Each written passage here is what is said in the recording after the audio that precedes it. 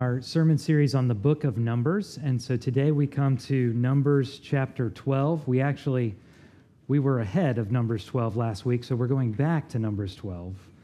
So just in case you are following, sequentially in Numbers, that happened. We're backing up. So we're looking at a passage this morning that continues kind of this series of rebellions against God in the wilderness.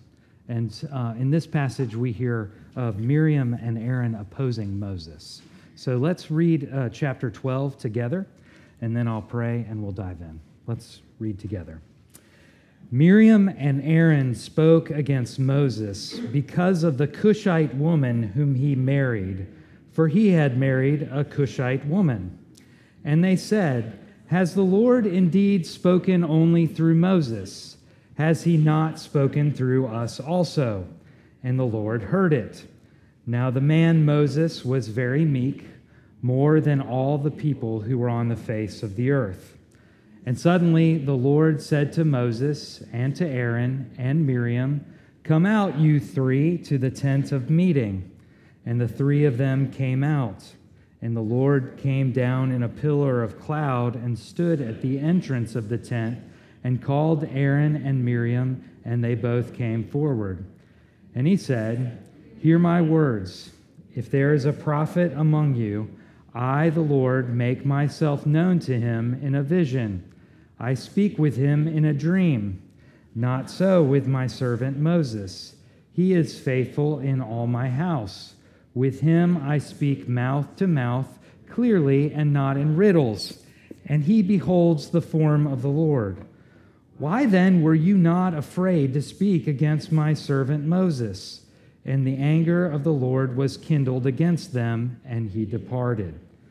When the cloud removed from over the tent, behold, Miriam was leprous like snow.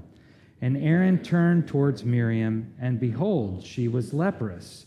And Aaron said to Moses, "O my Lord, do not punish us, because we have done foolishly and have sinned. Let her not be as one dead, whose flesh is half eaten away when he comes out of his mother's womb." And Moses cried to the Lord, "O God, please heal her, please." But the Lord said to Moses, "If her father had but spit in her face, should she not be shamed 7 days? Let her be shut outside the camp 7 days, and after that she may be brought in again." So Miriam was shut outside the camp 7 days, and the people did not set out on the march till Miriam was brought in again. After that, the people set out from Hazeroth and camped in the wilderness of Paran. Let's pray. Lord God, we pray that you would meet with us. Lord, we pray that you would come in power, that you would speak to us through your word. Lord, that we would behold you in all of your glory. And that, Lord, through this process of hearing this passage and considering it, Lord, that we would be shaped, that we would be transformed. Lord, you are a God who not only redeems people, but who sanctifies them and transforms them and makes them into your own image. Lord, we long to look like you. We long to be like you. We are tired of our sin. We are tired of our wrongdoing, and we are tired of the impact that it has on others. Lord, would you change us? Would you make us whole? Would you make us righteous? And Lord, would you use us in the work of redemption that you're doing in the world? We pray that you would do that through your word today. Change us and use us. In Christ's name we pray. Amen. Well, we've been talking about this series of Numbers. We've talked a lot of times about how in the book of Exodus, God brought his people out of Egypt, and how in the book of Numbers, God is bringing Egypt out of his people. And, I've been thinking about that process. It is a process that all of us who are Christians, we see as parallel with our sanctification, our living through life, our going through life, and the way in which God interacts with us. Although he has redeemed us and we know we are going to heaven, he has left us here for a time for at least two purposes. One, to be a witness to that redemption to a watching world, right? To go forth and to share the gospel, but also It's for us to be shaped, molded, sanctified, transformed, and changed. In other words, for him to kind of essentially take the world out of us. And not too long ago, a couple years ago, my son John, who's really into studying things scientific, all sorts of things scientific, we got him a rock tumbler. You know what a rock tumbler is? It's like this little cylinder, and you put rocks in it along with some grit or sand, and you just run it for days. And over time, like the rough edges of the rocks and the sand rub off on each other, and then after a period of time, you pull out these beautifully polished stones, right? That's a picture of the wilderness and how God uses the wilderness with us, what he's doing in our sanctification. It's not a pleasant experience, I imagine, for the rocks in the rock tumbler, rubbing up against the rough edges of other rocks. And my experience in the church is that it's not always exactly a pleasant experience with all of you either. We rub up against each other with our rough edges, and, that's not always fun. We experience that in various different relationships within our church. I was thinking just this week, as I think just about every week, about how different my wife is from me and how clear her sin is to me and how amazingly crystal clear my sin is to her. And what a blessing it has been to be married to this woman for so many years, where we have been rubbing up against each other, and God has been working on the rough edges of both of us. And in our marriage, I can see it. I can see how we're both a little more polished than we used to be. And God also gave us 5 children. Some of us have more rough edges than others, that's all I can say. That was a gift he gave us, and now we have a little bit more rocks in our tumbler. And I think one of the unique things that I have, the perspective that I have as being at this church for as long as I have, is I've seen it with you all, and I've seen the way you've done it with me. I've even felt it this week. There have been many of you rubbing up against me, and vice versa, maybe. God is using us. God is using even our sin for the purpose of sanctifying us. And in this passage, what we have is the very curious kind of tale of 3 leaders, one of whom was clearly the leader, and how 2 of them kind of rebelled against the primary leader. Now, I'm just going to tell you right from the jump, this is not a passage whose application is going to a place where I'm going to basically use this passage to tell you, you better not dare question your leaders in the church. Okay, now I'm telling you that on the front end because you know what? Leaders in the church like to take passages like this and say, you better not dare question leaders in your church. That has happened in the Christian church quite a lot.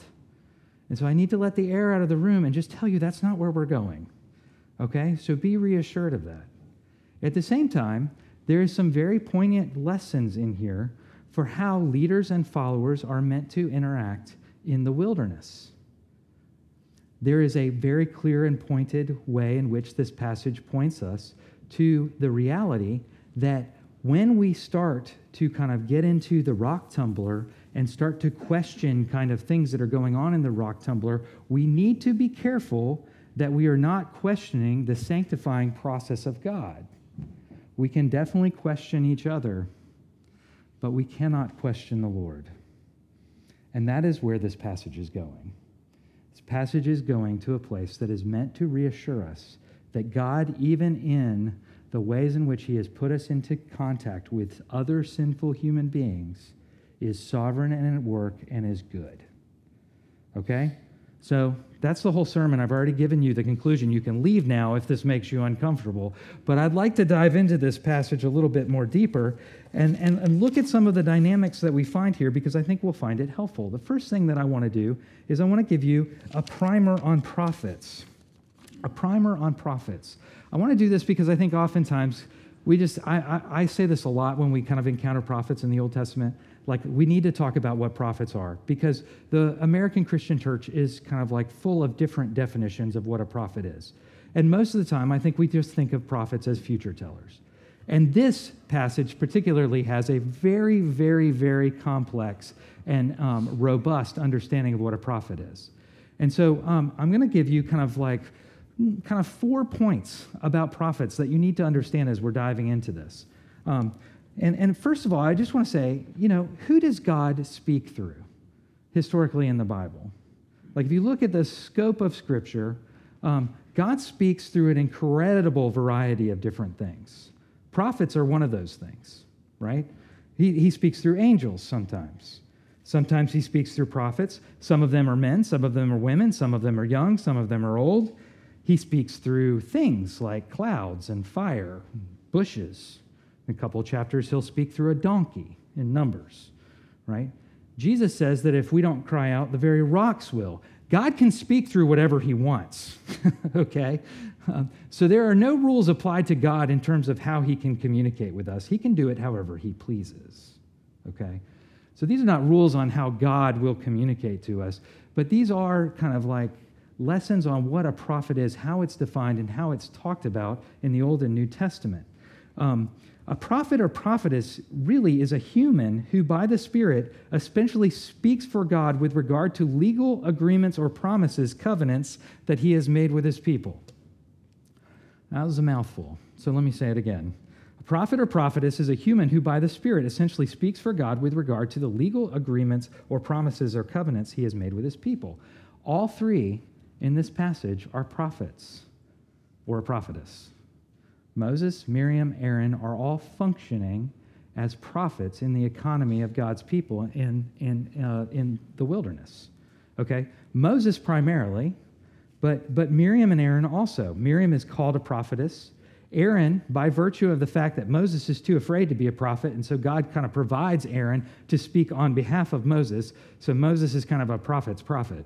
But all of them are, by virtue of some kind of degree or some kind of role, they are speaking on behalf of God. Following the coming of Christ, all of us are prophets too. Do you know that? Joel 2 talks about a time like the Old Testament where, it was occasional for the Spirit to be poured out on certain people. And we saw that, right? Like it initially was like Moses saying, hey, I'm like the only prophet. Could I get some help here? And then, a chapter ago, God's Spirit just kind of like spreads out and it, hits all these elders. And there's so much of his Spirit that it just lands on these random dudes, right? Eldad and Medad, right? But it's not everybody, right? Because Joshua comes to Moses and says, hey, what about these guys? Like it clearly hadn't fallen on Joshua yet. Right? So there was a limited number of prophets in the Old Testament. But Joel says, there's going to come a time where I'm going to pour out my Spirit on all my people. Like, there's really going to be an abundance. Well, brothers and sisters, we're living in that time. And we saw that in Acts chapter 2. Once the apostles receive the Holy Spirit, they go out and everybody thinks they're drunk. And they start prophesying and they say, hey, this is the fulfillment of Joel 2. All believers who have received the Spirit are prophets. In the Christian church, I find oftentimes people think I'm the prophet. You're not, but you are. We are all prophets. So we all belong in this story because all of us here, we're kind of mixing it up as prophets, able to speak on behalf of God, dictating kind of some of the terms of his covenant. Why?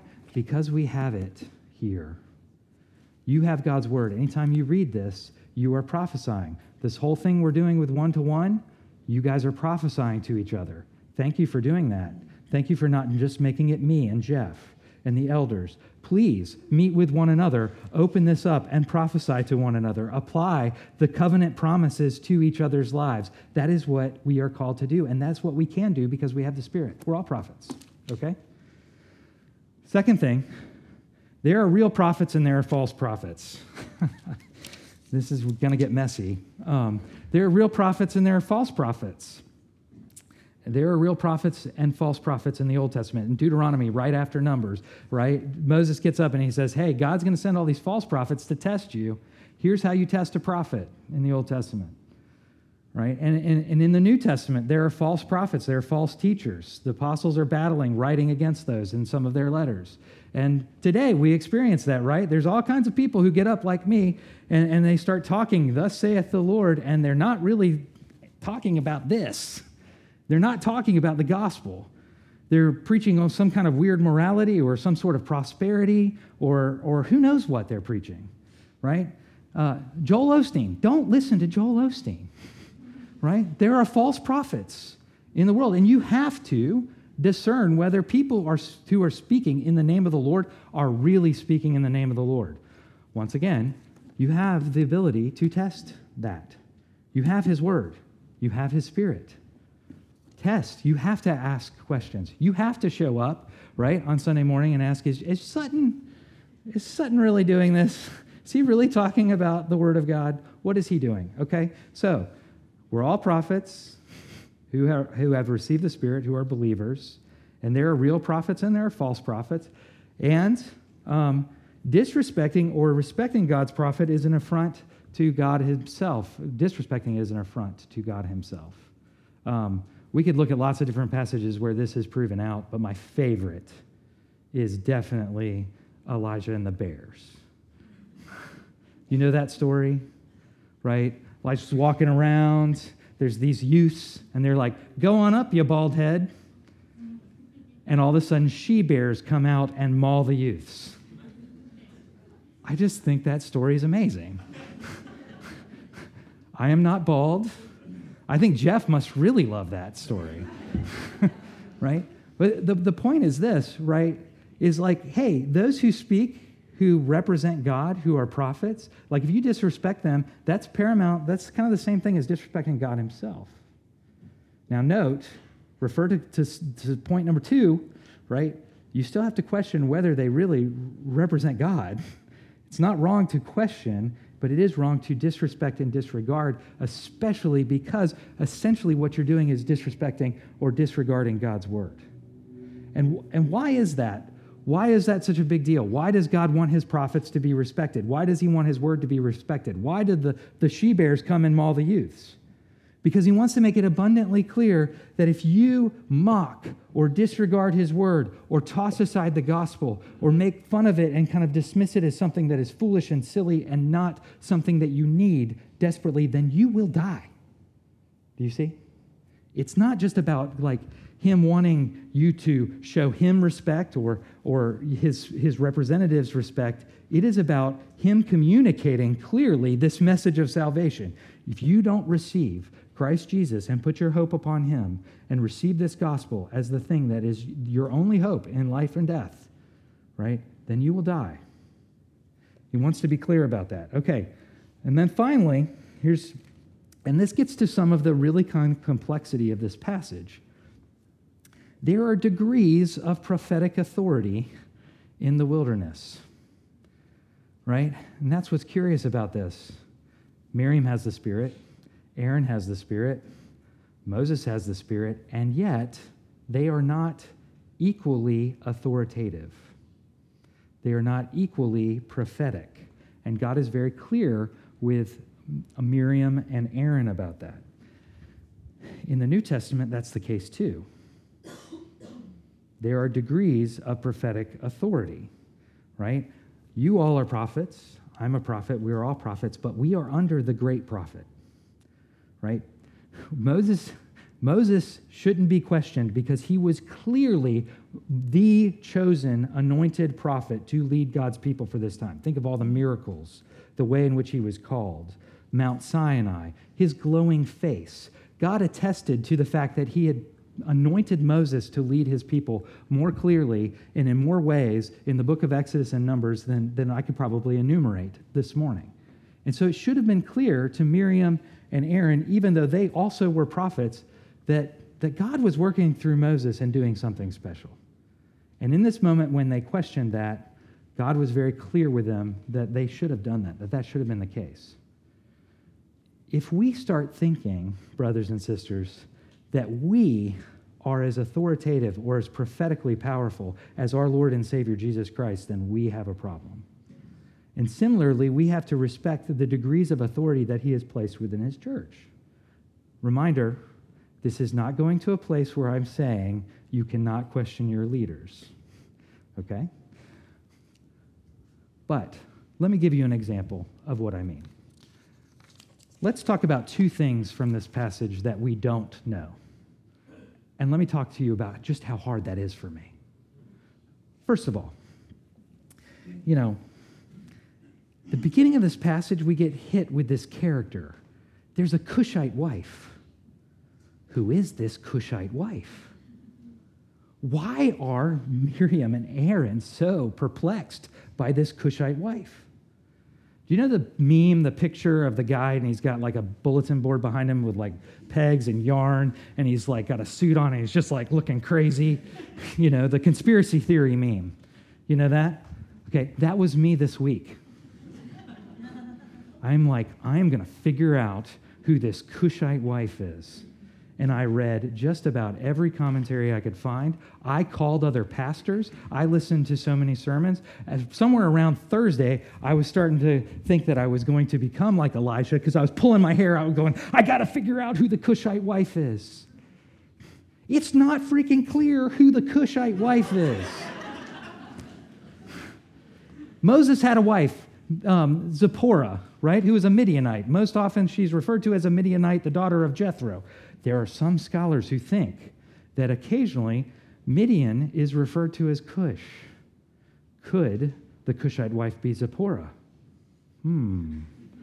As I looked at it, it seems like a very, very, very weak argument that Cush would be used to apply to the place of Midian. More commonly, Cush is applied to referring to the land south of Egypt, a.k.a. Ethiopia. Ethiopia. Is the Cushite wife a second wife of Moses? Did Zipporah die? There's no mention of her death in the Bible. Did he remarry? Does he have two wives? And why are Miriam and Aaron upset about this? Is it because he's marrying outside of the nation of Israel? Well, wait a minute. If they're upset about that, first of all, if it's Zipporah, why did they wait this long to get upset about it? Secondly, if it's not Zipporah, she was outside of the nation of Israel, so why did they wait this long to get upset about it? Is it a race thing? Is he marrying a dark-skinned woman from Ethiopia, and they're upset about interracial marriage and like the difference of their skin color? Or is that just me reading American situations into an ancient text?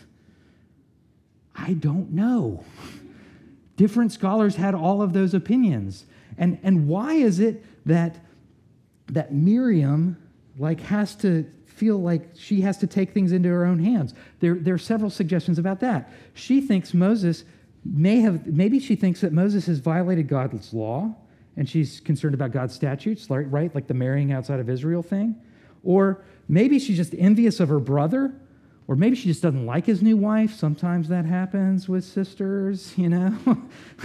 and she's like, I'm tired of this new woman, kind of who's got some clout because of my brother. No, I'm going to exercise. No, that could be. Maybe it's the race thing. Maybe she's concerned that her brother is in over his head. Remember, this is the woman that kind of followed her little brother along the Nile, who was rooting for him her whole life. Maybe she saw, like in the previous chapter, where he's like, just kill me, God. I can't lead these people anymore. Maybe she's like, my brother needs my help. It's time for us to step in, Aaron. Right? I don't know. The text is not clear about any of that. All of those, in my opinion, are maybe just as good, hypotheses, but there's nothing in the text that clearly states what her motives were. There's nothing that it's lost to me, like what the issue is with the Cushite wife. And here's my point. We could make the same mistake as Miriam and Aaron. I was tempted to make the same mistake as Miriam and Aaron and just kind of go with my gut on this and say, you know what? The prophecy that God has given me, with the things that are not clear, as well as the things that are clear, are not enough.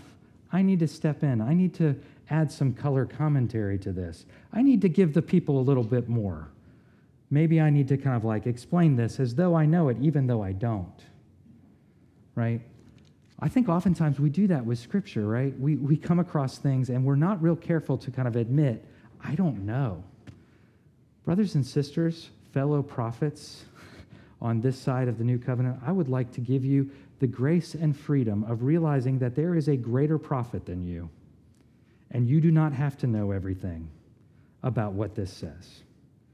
What this says that is necessary for you to know, that has needed to be communicated to you for salvation, is abundantly clear. And you know that. You are a prophet. You can preach the gospel because of what you know from this. You do not have to have a master's of divinity. You do not have to be some sort of Greek or Hebrew scholar in order to get the message. You are a prophet, but you are not the prophet. And you have the freedom to look at passages in this text and say, I don't know. I trust the one who does. In doing so, you are not making the mistake that Miriam and Aaron made, and you are trusting the prophet who is higher than you, the Lord Jesus Christ, which is, in my opinion, the primary application of this text. Okay. There are a couple things, however, that we can tell from this text beyond just that primary application, and so I'd like to point that out. But first, going back to that primary application, the main thing to get from this is we are all under prophets, under Christ. He is the primary prophet. We should trust him. Okay, do you hear that? Because now I'm going to talk about the very messy reality of the degrees of prophetic authority that exist within this very room and the people who are bodily present in it. Okay? And this is where the rubber meets the road. This is where the rock tumbler starts grinding and where things are kind of going to get hard, because I'll tell you this right now, the guy who's standing up here talking about this passage is a sinner. And I'll tell you this right now, the people sitting next to you, including the one sitting in the chair you're in, are also sinners. Okay? But here's the deal. The divine Lord, the sovereign God of the universe, has designed and purposed, he designed and purposed for his people in Israel to be led by a sinner named Moses. And he designed and purposed for Moses to lead a sinful people named Israel. And he designed and purposed us to all be in this mess together as well. And he is doing good things in that, despite the fact that we are often not doing good things. Okay? So Christ has appointed lesser prophets to lead, and being against flawed human leaders in the church is wrong. Now, I'm going to nuance that in just a minute. Don't panic. Being against flawed leaders in the church is wrong. Notice that that's how this passage starts out. Miriam and Aaron spoke against Moses. They spoke against him. There's a question later, but they begin by speaking against him. Being against your brothers and sisters in the Lord is wrong. And going about questioning them in the wrong way is also wrong. Notice that they do that as well. They don't go to Moses. They start talking amongst themselves. There's a little bit of kind of like, let's team up on our brother. They don't go to the Lord until the Lord calls them to account, right? They're just talking trash against their little bro. They're throwing him under the bus. They are like, we have to take charge. We are against him. Do you notice that? Again, the word against is different, right, than the word disagree. It's different than the word to. Like, if that word had been Miriam and Aaron spoke to Moses because of the Cushite wife, that would be a very different beginning, right? Now, there's a lot of heat on Miriam in this passage. I want to take some of that heat off, okay? Because I think that there's one way you could read this, right? This is a very sexist text. Like, it's going after the woman, okay? I want you to read this in the whole of, like, the book of Numbers and Exodus. Miriam isn't the only one that's questioned Moses, okay? Like, you go through Numbers, there's a lot of people who question Moses. Notably, Aaron and Moses himself. Right? Go back. This language of, you know, when the Lord kind of moves himself from in front of them and his anger burns against them, that language burns against them. Do you know where that first appears with one of these siblings? It's at the burning bush when Moses is saying, God, you can't speak through me. I'm slow of speech and tongue. I am an idiot. You do not want me as a leader. I am a bad leader. Don't use me. So Miriam's not doing anything that Moses hasn't done already. And you know what that passage says? That God's reaction to Moses as he continued to insist that God could not use him, his anger burned against Moses. It's the same reaction. Aaron, right? Aaron loves, Aaron's he kind of waffles in the wind, man. Like anytime, like Moses up on Mount Sinai, right? The people come to him and they're like, we don't know what's happened to this man, Moses. Why don't you make a golden calf? And yeah, Aaron's like, yeah, my brother. Right? And what happens?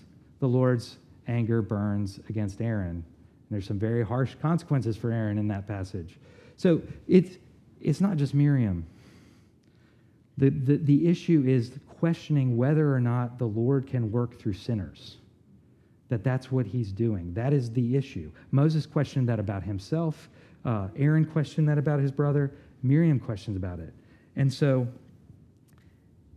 somehow, even in the messy midst of recognizing that we are sinners, that you are being led by sinners, you are expected to walk with a posture of expectation that God is going to use them somehow for your good, even if they are sinning. Now, that doesn't mean you don't address it when they're sinning. That doesn't mean that you don't address it when they're sinning. And that is where this is distinct from me saying, just trust me. You know, there was a time, and I'll just be honest, it's hard leading. I feel like Moses at the burning bush a lot of the time. I'm like, really, God? Like, if you've ever shown up here and you've walked in and you've gone looked up and saw like who's preaching and you've gone, oh, really? And don't worry, I grew up in the church, so I know you have. It's fine. I do that every time I get up here. Really? And I'll be honest, I love you guys. Like, I've been in this church for forever. You are like siblings to me. And when people leave this church, and I get the sense that it's because of me, it's crushingly hard. And it grinds. It feels like being in a rock tumbler. And God has been working on me on that for years and years and years. And I know, because I have been in churches where leaders have let me down. And I know some of you have been in churches where leaders have let you down. If you're not, you haven't, you're in one now. I know that hurts. I know that's painful. And I'm not justifying any of the ways in which we let you down as leaders. It hurts. It's grinding. It's like being in a tumbler. And yet, God says, even though that's the case, we should trust him. We should walk in this. Hebrews 13:17 says, obey your leaders and submit to them, since they keep watch over your souls as those who will give an account. There's two sides to that. There's the following side and the leading side. Both are done with this expectation of faith, like God's somehow going to work through this. And we're going to trust him in it. And we're going to be for each other in it. I would suggest that if one day you hear something about me and you're like, yep, I knew it. There was something wrong with that guy. Just remember this day, because I'm telling you right now, there's something wrong with this guy. And maybe I'll have to step out of leadership. That might happen. I kind of think that very, very easily could happen. If that happens, would you please be for me and not against me? I'm not saying you need to support me in leadership. I'm not saying that I should continue leading. But would you pray for me? Would you be for me? In the same way, know that if we have disagreements, if you leave this church, even if you leave without talking to me, even if you've hurt me as you lead, I want you to know that I'm going to be for you. I'm going to pray for you. even as hard as it might be, as I might be mad. Would you be for me? So that's what this passage is really saying. That's what it's about. And it's very explicit. There are right and wrong ways to question leaders or be questioned as leaders. And so I just really quickly want to run through some of that. Miriam and Aaron did it wrong here. Okay? Miriam and Aaron speak against, as I said. They question to each other. They don't approach Moses, and they fail to bring any of this to the Lord. When you're a follower, there is a right way to question your leaders. The first thing you should do is approach God directly and expect him to ultimately do what's needed. You need to pray for your leaders. The Bible's clear about that. Pray for them, not against them, right? For them, it may be the best thing for them to get out of leadership. So that's fine, okay? But be for them in your prayer. Go to God directly. Wouldn't it have been nice if Miriam, again, I'm speculating, I don't know why she did this, but if she had gone to God and said, God, my brother seems over his head. Will you help him? Or God, my brother seems out of line. Will you correct him? That would have been the right thing to do. You also need to not fear them, but you should fear God.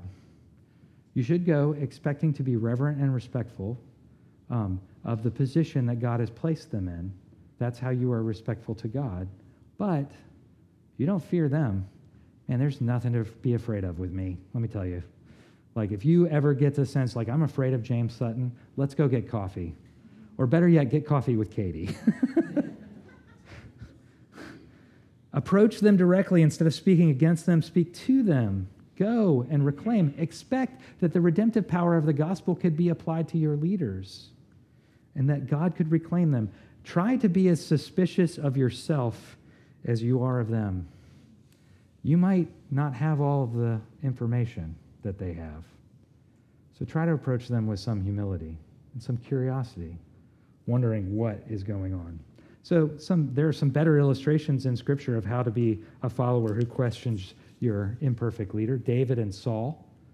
David is incredibly respectful to Saul, even though Saul's trying to kill him. Saul is nuts, right?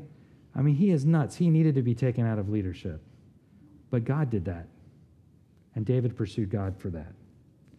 The best example, better even than David, is Christ and Satan. When Christ comes into this world, there's a leader in this world, and it's not him.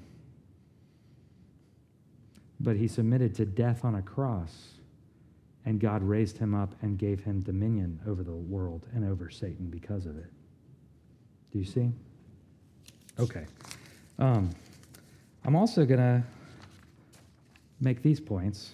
There is a right and wrong way to be questioned as a leader, because I'm aware of the fact that in this room are not just followers, there's leaders. In fact, all of you are leaders in some way.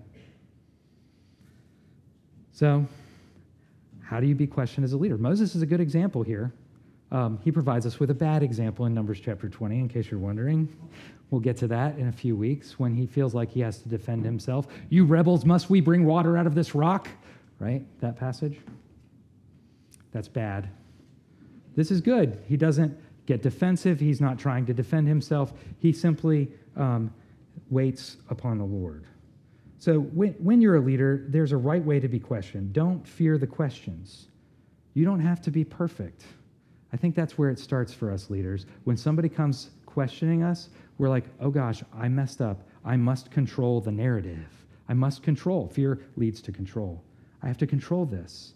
You don't have to fear the questions. Listen, if you have a question that gets me out of leadership, please come and ask it. It's not easy being a leader. I'm not afraid of your questions. I'm not afraid of your questions. I'm not afraid of you. In fact, I have found that God has more than anything led me by way of you than any other way. People talk about that all the time. Bethany was just up here talking about that. Did you notice that? God called me into leadership, and through that, he has led me to himself by working with these followers. I'm not afraid of your questions. Bring it on, gently. Don't fear the questions. You don't have to be perfect. Just listen. Be more suspicious of yourself than you are of the people asking questions. God probably put you in charge because you're weaker than they are.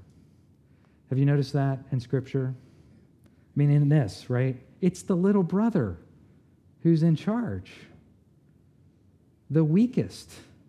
I mean, and that's true throughout Scripture, right? David is the youngest brother. Like, it's always this, like, the unexpected, like, most, like, in and of themselves, like, really, God? That's the one whom God elevates to leadership so that everyone goes, well, it sure wasn't that James Sutton. It had to be Jesus. Right? So when you come, know that that's the posture I'm in or trying to be in, and that's the posture you should be in when people question you and your leadership. You're probably in charge because you're the weakest, and these followers have something to offer you. If you must speak, speak to them, not against them, and approach God directly and expect him to do ultimately what's needed. Pray and intercede for them.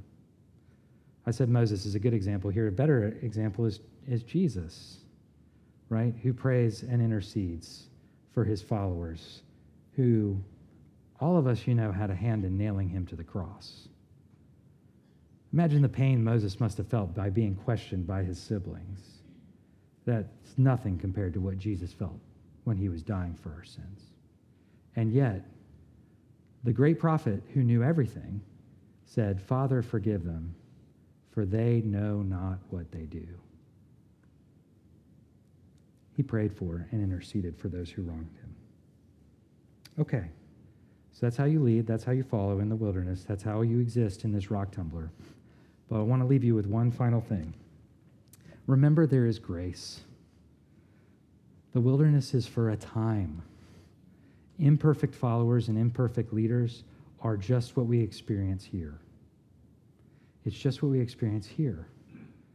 We have a picture of where we are going by our great leader, our great prophet, Jesus Christ. He is the perfect human leader. And he will be our perfect human leader for all time and forever. And he's taking us to a promised land where we will be perfect followers and perfect leaders. We'll rule and reign alongside of him for eternity. But there are degrees. We're going to cast our crowns at his feet. He's the ultimate leader. We will be followers as well as leaders, but we will be perfected. Imagine what it'll be like to be those polished rocks in heaven for eternity, rejoicing in the unity that God has achieved for us. And as we walk through this life and our rough edges rub against each other, remember that our perfect leader is already there. And he's interceding for us, just like Moses interceded for his sister. And while there may be consequences for our sin for a time, God is taking us to a place where we will all be forgiven and perfected for eternity. In the name of the Father, the Son, the Holy Spirit. Amen. Let me pray. Lord Jesus, we rejoice, Lord, that you are a perfect leader, that we don't have to depend on human leaders. Lord, we rejoice that even though we are not perfect, you call us into this family business of redemption that you're doing. And Lord, we rejoice that we don't have to be perfect leaders to participate. That, Lord, you perfect us through this process. And Lord, even in our flawed weakness, you use us. Lord, there's a sense in which the beauty of what you're going to do is working backwards into what you are doing now.